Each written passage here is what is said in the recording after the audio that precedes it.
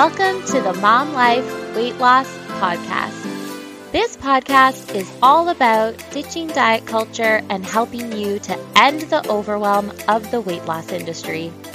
I'm Laura, a registered dietitian and mom.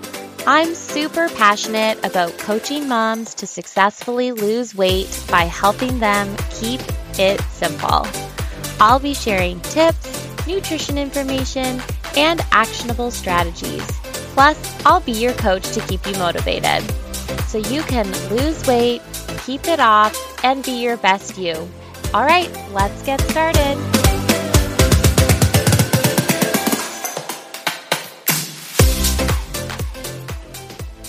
Hi, welcome to this week's episode of Mom Life Weight Loss. This week, I'm doing something a little bit different. I'm going to give you a sneak peek into something that I do every month for the members of my free Facebook group, Moms Supporting Moms with Weight Loss. Every month in my group, I do a live question and answer. This is where members can submit their questions and I will answer them. Sometimes we do a theme and other times I'm just answering general nutrition questions. So this episode, I'm going to go through and answer some of the previous questions that I've gotten for these question and answers. If this appeals to you and you have a burning nutrition question that you would like me to answer, please join my free Facebook group so that you don't miss out on the next live Q&A. I'm going to link in the show notes the link to the group so that you can head on over there and join the group.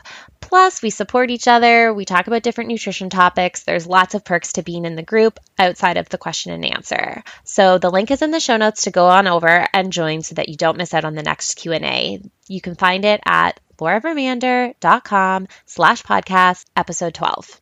All right, let's get started.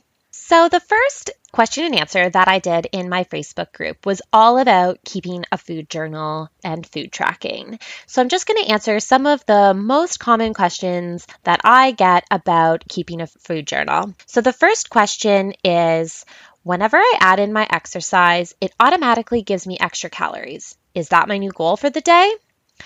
This is a great question because a lot of people link their Fitbit or whatever their, tracking app, their Apple Watch or whatever it is to their MyFitnessPal account or whatever, food journal they're using so that they can also track their activity. The downfall, however, is that it can then change your calorie goal in relation to the activity that you have just completed. When I am coaching clients, I always encourage you not to add your activity to their journal because of this feature. I always want you to be thinking about activity as if it is a bonus to your day. You should aim to stay around your same calorie and protein goals, even if you've exercised. I know that you're thinking, okay, Laura, but I'm going to be hungry on the days that I've exercised. That's okay. This is why when I work with clients, we create a range of calories and protein for you to look at because on active days, we eat up to the top end of our range, and on non-active days, we eat at the lower end of the range. So all in all, try not to add in activity, and if you do, ignore the extra calories that it just gave you in the app and stick to your original goals that you have already set for yourself. Another common question that I get is, when I look at my day, I'm always above my protein goal, but I noticed, for example, that it gave me 2 grams of protein for broccoli. I'm so confused. This is a little bit of a flaw in the app. Although foods like grains, fruits, and vegetables do have the makeup of things that make up proteins, I don't like to count them as a significant source of protein. You need to be a little bit savvy and take a look at your main sources of protein and then add those up to see where you are at in terms of whether you're meeting or not meeting your protein goal. You do get better at this with time.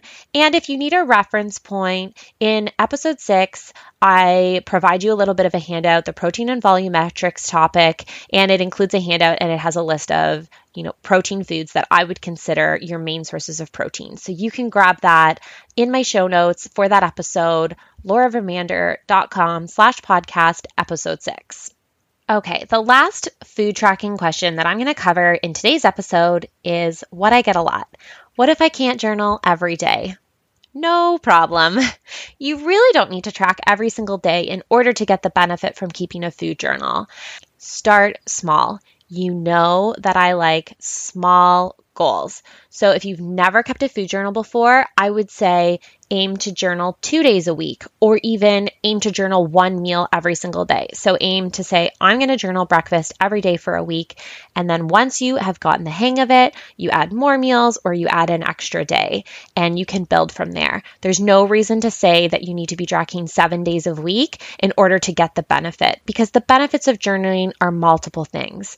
You're learning more about what your habits are. You're learning about portion sizes. You're learning about having a layer of accountability. And if you're working with someone, so for example, when I work with clients and food journaling is something that we do together, a sidebar is that you don't have to keep a food journal. I don't do it with all my clients, but I do recommend you try. If you are working with someone, it's used as a tool to kind of look back and reflect on, what's going on with your week, where are you at, and, thinking about, okay, what happened on that day? How can you plan for it better the next time around? We're really bad historians. Let's not try and remember what we ate a week ago. Let's just write it down and then forget about it. And then look at it again when we need it as a tool in our toolbox to help us achieve our goals. So all in all, you do not have to journal every day. And the more you journal, the better you get at it, the faster you get at it, and it becomes less time consuming than at the very beginning when you start journaling. All right, so moving on from the food journal question and answer that I then did a general question and answer. And so I'm just going to answer a couple of those questions that people submitted to me so that you can see something, if you have a random general nutrition question that's maybe not even related to weight loss, it can be answered in one of these general question and answer lives. What are your thoughts on a keto diet? So the keto diet is still so popular. I see it everywhere. I see it on social media. I see people still asking questions about it in groups. Generally, if you've listened to any of my previous episodes, you're going to know that my answer to this is whatever you do to lose weight is generally what you do to have to keep the weight off. So if you want to lose weight using the ketogenic diet and you are willing to eat a very high fat, moderate protein, and extremely low carb diet for the rest of your life, or a slightly modified version of that as maintenance, then yeah, go ahead and do it. It probably is going to help you lose weight. However, I would say that, 9 times out of 10, you are not going to be able to maintain that restrictive type of diet over the long term. And so I would not recommend that you do something as restrictive as a ketogenic diet in order to take weight off. The last question that I'm going to answer as part of my general Q&A sneak peek for you is, how can I lose 10 pounds quickly? And my answer to this is, don't do it. Again, whatever you're going to have to do to lose the 10 pounds quickly is probably going to have to be something drastic, something that you're not going to be able to maintain over the long term. And if you've listened to my previous episodes, you know that I don't like that. I want something that's sustainable that you can do now, tomorrow, next month, in 5 years from now. In short, losing 10 pounds quickly, of course you can do it, but you're probably not going to be able to maintain that loss. And if you're trying to do it for an event or for the summer, you might rebound and regain the weight. And then generally what happens is you're probably going to gain a couple of pounds past what your previous weight was. So I strongly recommend talking to a professional, message me on Instagram if this is one of your questions, and we can walk you through some strategies to get you going with your goal, but in a much more sustainable way. Okay, that's it for my sneak peek into my live question and answers that I provide my Facebook group members. I hope that you have learned a couple of new things from my answers to these questions.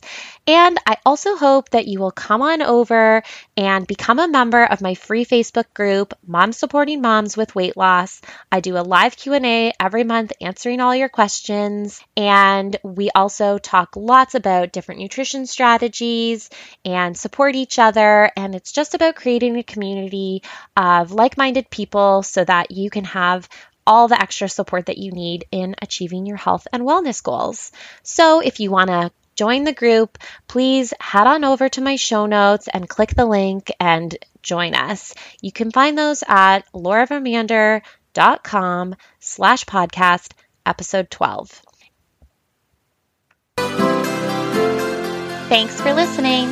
You can find a summary of the show and all the links I mentioned in my show notes, which you can find at lauravermander.com/podcast. If you're looking for a little bit more community, make sure you join my free Facebook group, Moms Supporting Moms with Weight Loss. The link is in my show notes.